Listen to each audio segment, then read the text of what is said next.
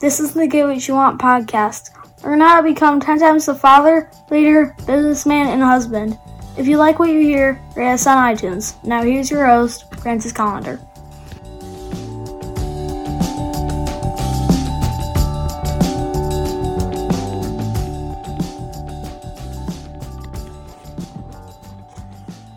One thing that seems to stop people a lot is the idea of feeling like an imposter syndrome.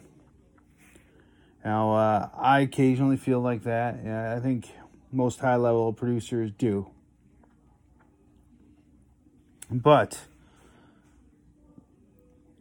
you have to get over it. You have to get through it. Now, I have been a Western New York umpire association member for many years now. But I've stopped umping games. It's definitely fun, to officiate baseball games, and you get paid pretty handsomely for it also. But I don't do it anymore. Well, my son, his baseball game, his umpire was MIA, missing in action. So the coach, knowing that I was an umpire, asked me if I could fill in.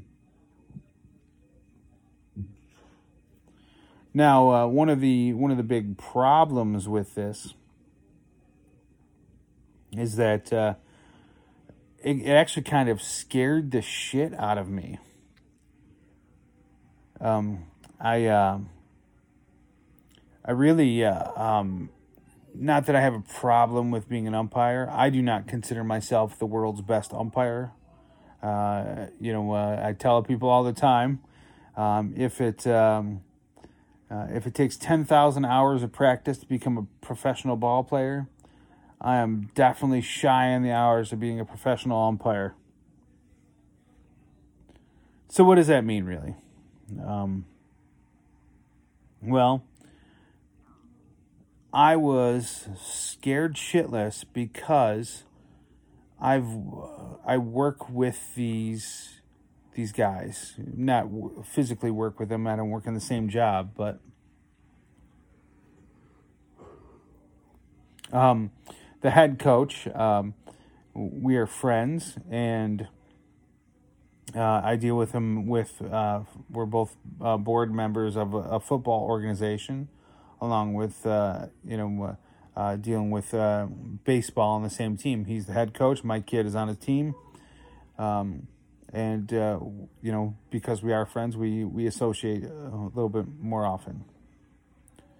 And the other assistant coaches, I would consider them peers, people I know. They're friends with us from our kids being friends. The parents and all that, we're all friends. And then to add on top of that, I coach these kids. I help coach the baseball team. I've coached some of them in football. And I was, I had this fear go through me because of all this working knowledge and friendship and camaraderie that I've grown with the coaches, parents, and players, that I got kind of a fear and it's a little bit of imposter syndrome. Like, what happens if I suck here? I fuck this up, and they think I suck. What happens if they figure out that I'm a fraud? And that's that put some pressure on me to ump a good quality game.